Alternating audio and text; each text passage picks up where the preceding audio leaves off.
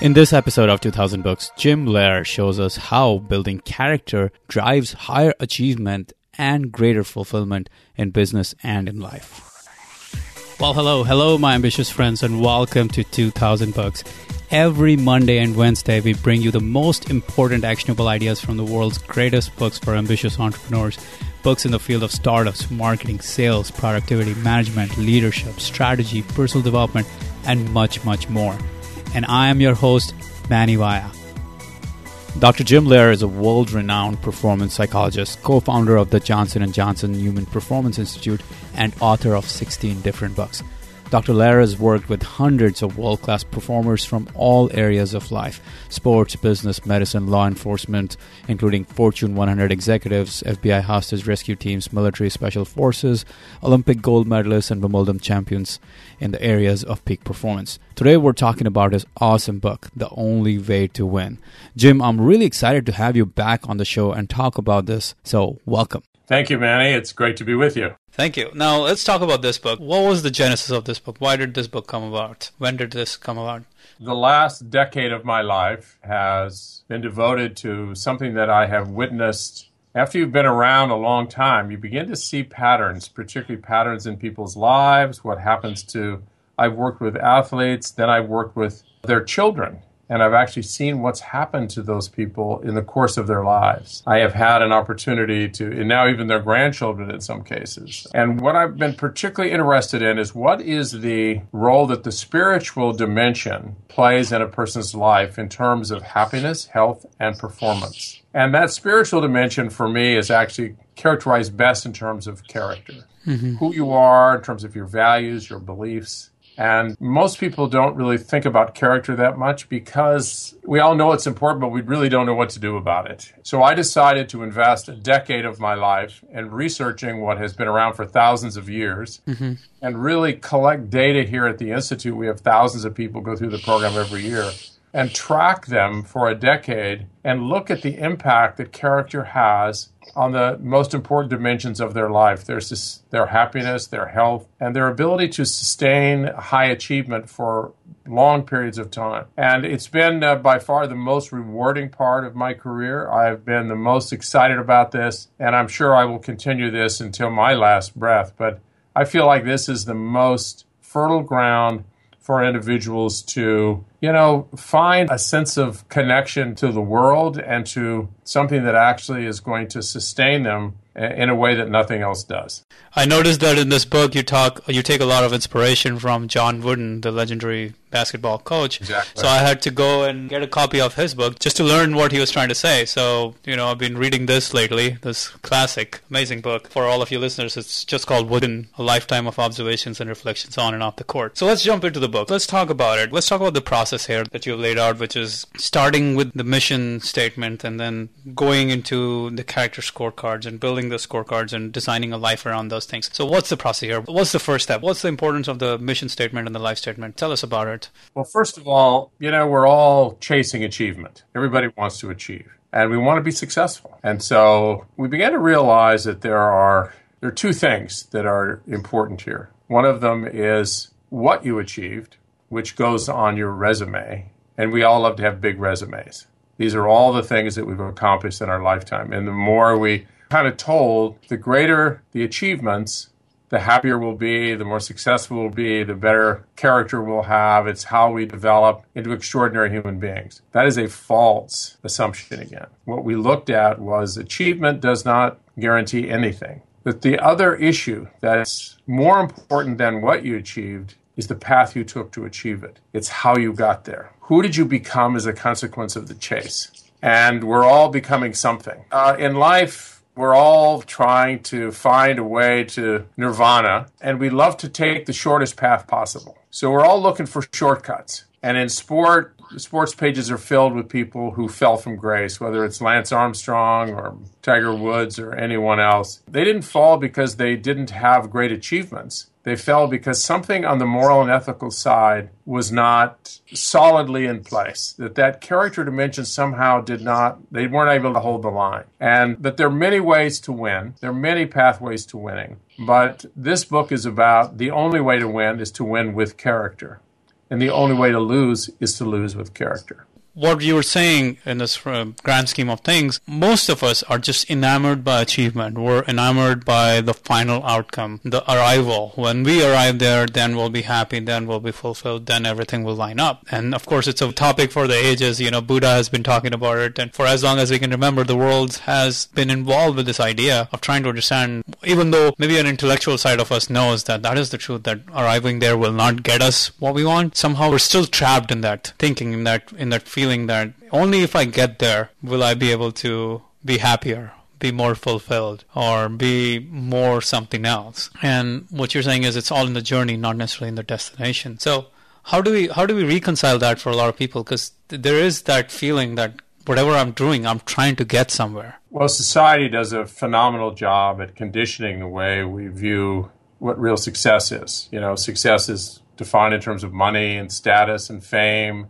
in terms of power, in terms of privilege. So many of the things that society deems as the scorecard for success, when we look at the research community and we look at this, they really don't really provide the kind of happiness and fulfillment in any direct way. They can become addictive, but they leave people with a sense of emptiness. They can chase their whole lifetime and never feel like that really, is this all there is? They really didn't give them what they'd hoped they'd get, even though they were quite, quote, successful by society's scorecard. So what we started looking at was, what does give people a sense of, real fulfillment and satisfaction in life? And it all came back to character. Mm-hmm. And this is the part that really kind of shocks people. But character ultimately, in my judgment, is the highest form of personal health. And that is defined by how you treat others. What we've learned is that your treatment of others in terms of kindness and gratefulness and warmth and love and caring and compassion,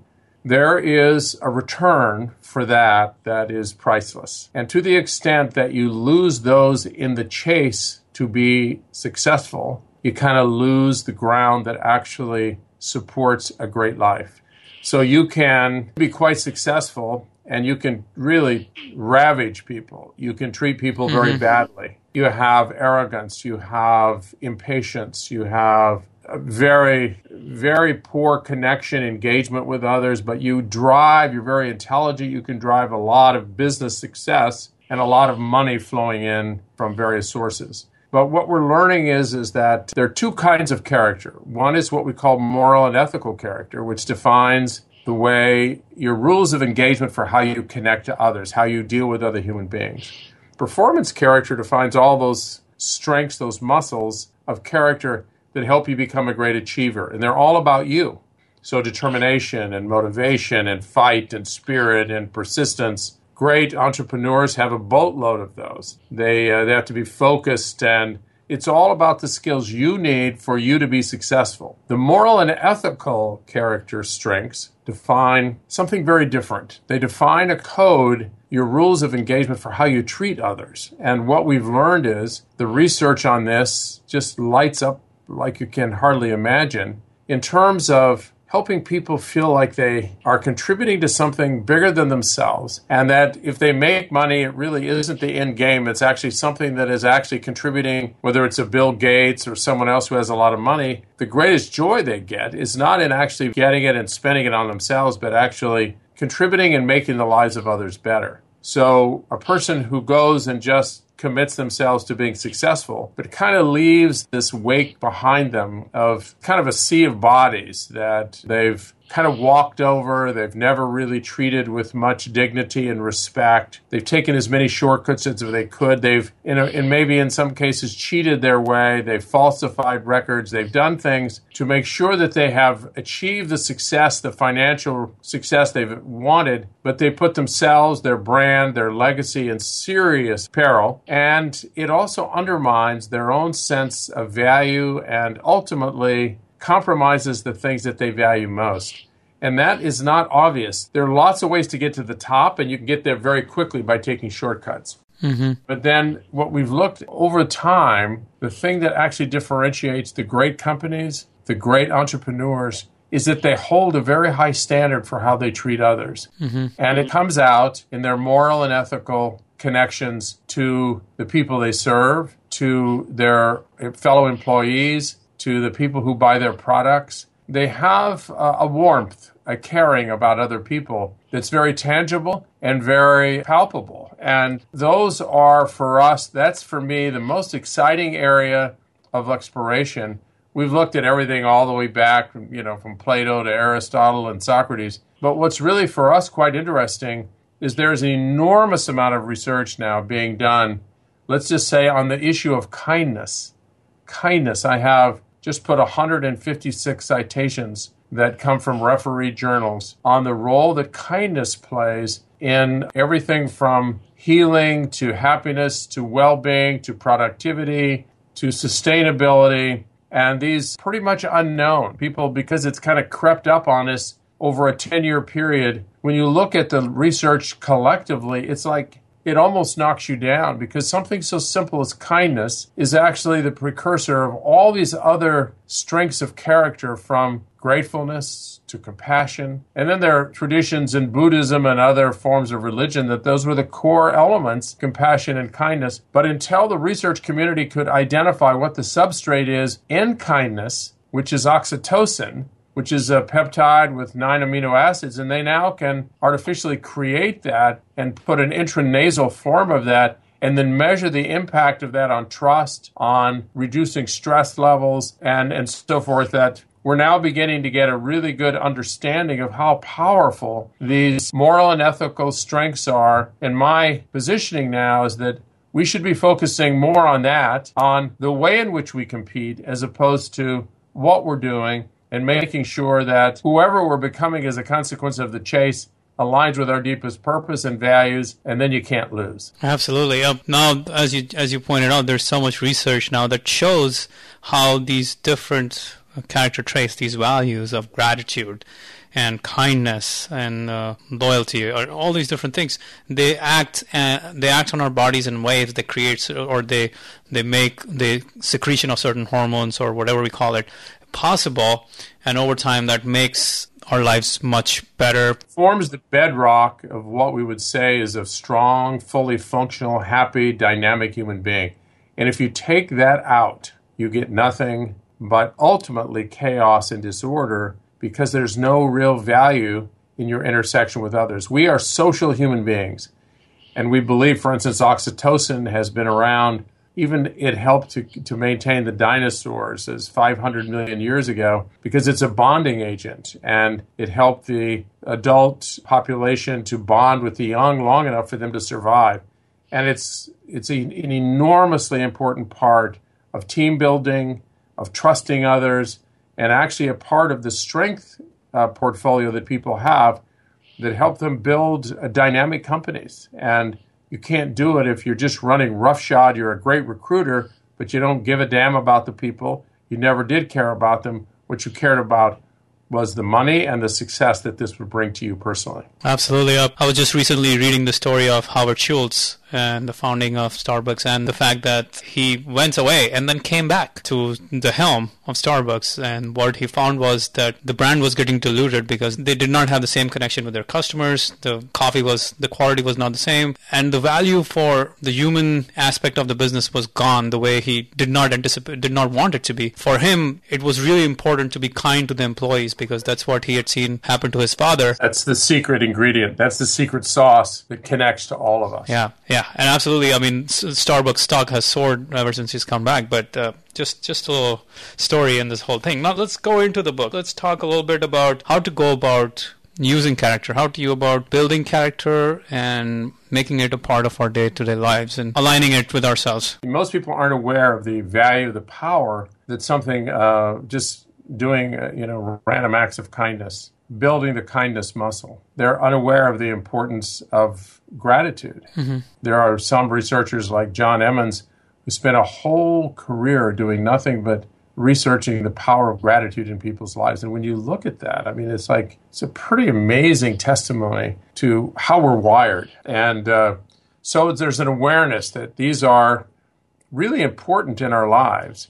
And then once we know that they're important, just like if you know your bicep or your tricep is important, if you want to build those muscles, all you have to do is invest energy in them. Before going to that part, let's quickly talk about how to identify the character traits that we want to build upon, how to figure those out by aligning with our life's mission or purpose or whatever it is. What's the simplified version of the process there? We go a lot more detail in the book, but just a simplified version. Well, first of all, we have you go to this very special place where you're trying to, again, reconnect to your sense of purpose in life. And who do you most want to be when it's all said and done? And one of the things that we've used that others probably have used, but it's a very powerful tool, is to actually create your eulogy and actually create the tombstone and what will be on that tombstone when it's all said and done, that if it were true, what would you like to have said about you? That you were a Harvard graduate, that you have 2 MBAs, that your resume, you had 160 articles published in research journals, on and on and on and on and on. You made $4 million in the last 2 years. Is that what you want on your tombstone, or what would you like? What would you like? Most people, upon reflection and their sense of value and purpose, they'd like to be known for someone who cared about others, who had great integrity, who showed compassion and warmth, and was really about helping the world become a better place, and was not all about themselves, that they had a much bigger vision for the role they could play, and it had very little to do with the success of their lives, but the success of lives that they could help with. And when they get into that space, they start absolutely articulating these nuggets of character that have never really surfaced that clearly in their lives before. And then once those are out there, and these are the things that they want to be known for, and we ask them, but where is all your energy going? Is your energy going into becoming a successful this or that, or is it going into becoming a loving, caring, warm father who has an unbelievable capacity for engagement and inspiration for his family members? And so these words come up, and then we treat them as muscles, just like these are muscles of the physical body, these are muscles of character, and they respond in exactly the same way they respond to energy investment. And once people know who it is they want to be, then they can chase, and like we have a tennis academy here for kids, and every single day they repurpose all of the demands and stress of elite tennis to build character muscles that will be kind of their hallmarks moving forward in their lives. And these are 9-year-old kids, 10-year-old kids, and every day they go out and they identify a character strength that they'd like to work on, and then they put it in their journals, and their coaches talk about them, and they'll take maybe a bad line call or a very bad loss to someone they shouldn't have lost to, a tough tournament, whatever, the heat, they have a splitting headache, whatever it is, and they repurpose it in a way that will help them to build patience, help them build respect for others, sportsmanship. And these kids go on and become extraordinary competitors. Mm-hmm. I could give you time and time again where, so often we think of kindness as a weakness. It's actually a massive strength, and it's the antithesis of weakness. Kindness is one of the hallmarks and we've got so many examples of that, where we are completely misguided in our notion that these gratefulness and kindness are soft and they're signs of weakness. It's absolutely the opposite. But we have you focus your energy on developing these muscles, and we have you write about them. A lot of the things we learned that's described in The Power of Story and even in The Powerful Engagement, we are used in the service of building character muscles and to help kids develop their sense of mission and purpose and who they want to be when it's all said and done. It's hair-raising. It's like, this is what kids love to do. They want to become better human beings, but no one ever talks to them about this stuff. And with our executive training, I deal with some of the most powerful executives on the planet, and they are so excited to learn there is a way to identify these, to understand what they really mean in their lives and a specific way to train for them. So what we're saying is you start with the eulogy, you start with the tombstone, you come up with the best self of yourself, you figure out what are the character traits you want to build in your life over time, identify those, and then, well, what I call something similar to what Ben Franklin used to do in his life, which is every week of a year he used to work on one of the values. I'm not sure if you've read his biography. He talks about I have. So similarly, we're talking about the idea of every week we're working on one character trait to improve on that character trait again and again and again. Exactly. We work on it intentionally. Maybe this week we're going to work on gratefulness, and we figure out ways to feed that muscle. And then the next week we work on, respect for others. And we show examples of how we did that. Maybe random acts of kindness on the court. How could you do this to actually make something happen to fellow competitors? And we've learned that it's actually contagious. You start doing it, other kids start doing it, and it's actually, you start building a culture where it could be Starbucks, it could be anywhere, but it's actually because you place a high priority on how one is treating others. And most importantly, people that can't come back at you. It's like who are you when no one is watching? And with those people that have no power over you whatsoever, you'll treat your boss with kindness and appreciation and gratefulness. But how about all the people below you that will never ever how about the people who clean your office or the people who are your valet drivers or whatever? What is the connection you have with them? And what we're saying is that might be a more accurate reflection of your real character than how you treat your boss, because that really is not a very good indication. Absolutely. So let's talk about competition and achievement hand in hand with character building. Somehow we have this disconnect in this world where we say, well, you can go and build character, but then you may not be able to achieve or accomplish the very best. But here you are, you're running a tennis training institute, so you are training people to be the very best in the world, to be some of the most competitive. I mean, competition is a really important part of being a sportsman. So how do we reconcile these two thoughts? The idea of, on the one extreme is competition and winning no matter what and giving your very best. At the other extreme is building character and being kind towards others, being generous towards others, being, grateful. Can we do only one or the other, or? That's the flawed thinking, and that's why the book, The Only Way to Win, it's about winning. We're all about winning here. But there's a way to win, and that winning with character actually makes you feel better about yourself. You have more confidence. You don't feel like you've just kind of laid the landscape bare in your efforts to you cheat your way to success. You trash talk your opponents. You might be able to get a leverage in a way to win more there.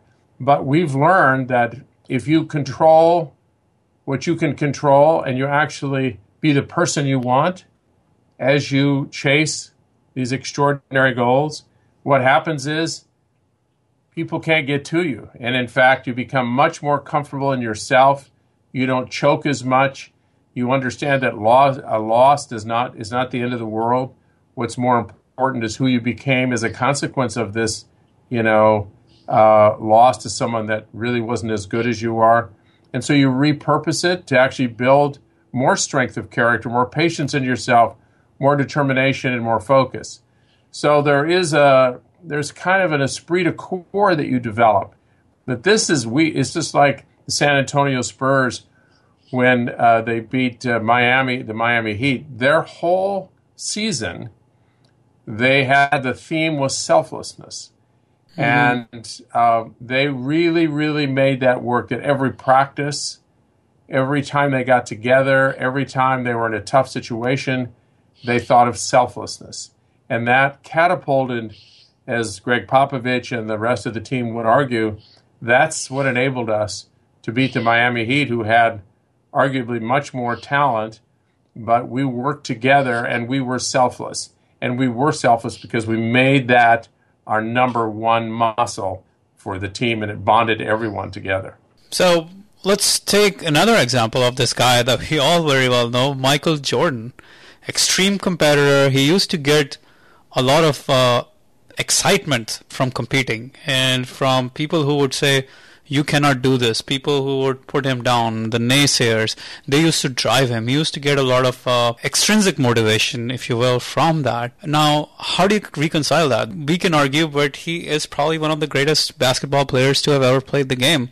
Was what he doing, how do we put it all in place here? Like, what was he doing that was okay in terms of character, and what was he doing that was maybe questionable? Okay, so first of all, I've never spent any time with Michael Jordan, so I don't know how his head worked. I only saw him from a distance. There's no question that he was one of the greatest talents the game, his vertical jump, his eye-hand coordination, his intensity was off the charts. Mm-hmm. And nobody worked harder. He had a work ethic that was just, and he worked the hardest in practice. He loved the games because he didn't have to work as hard. And he inspired others by his behavior. Mm-hmm. But he was driven to win. Even today, when he's playing golf or anything else, he's the most competitive guy on the planet. Mm-hmm. Now, I can't tell you what his character strengths and weaknesses are because I don't know him. Mm-hmm. We do know that there are lots of ways to win. There are lots of ways to get to the top. I don't know how happy he is or how fulfilled he is. I can tell you from those, and I've worked with hundreds and hundreds of superstars,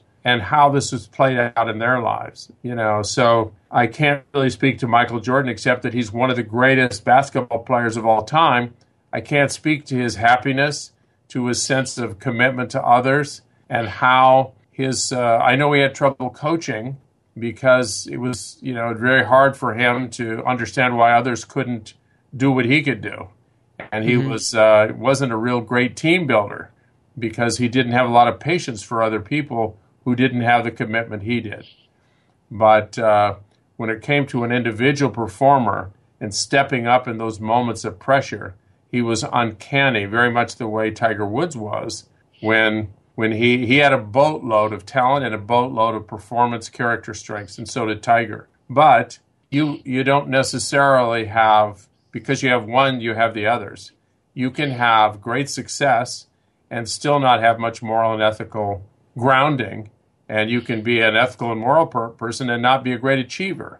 So what we're trying to do is get both sides of that equation shored up, and I can't speak to someone unless we've actually had more time to actually get to know them on the inside. So let's take another thing that I personally struggle a lot with, which is I'm very competitive. I love to compete, and also in some ways I get a lot of joy out of saying, this is what I'll do, and let my doubters be doubters, and then go ahead and do those things. The doubters give me a lot of power. They give me a lot of excitement, focus, the sense of pursuit, the challenge. All of that becomes really fun for me.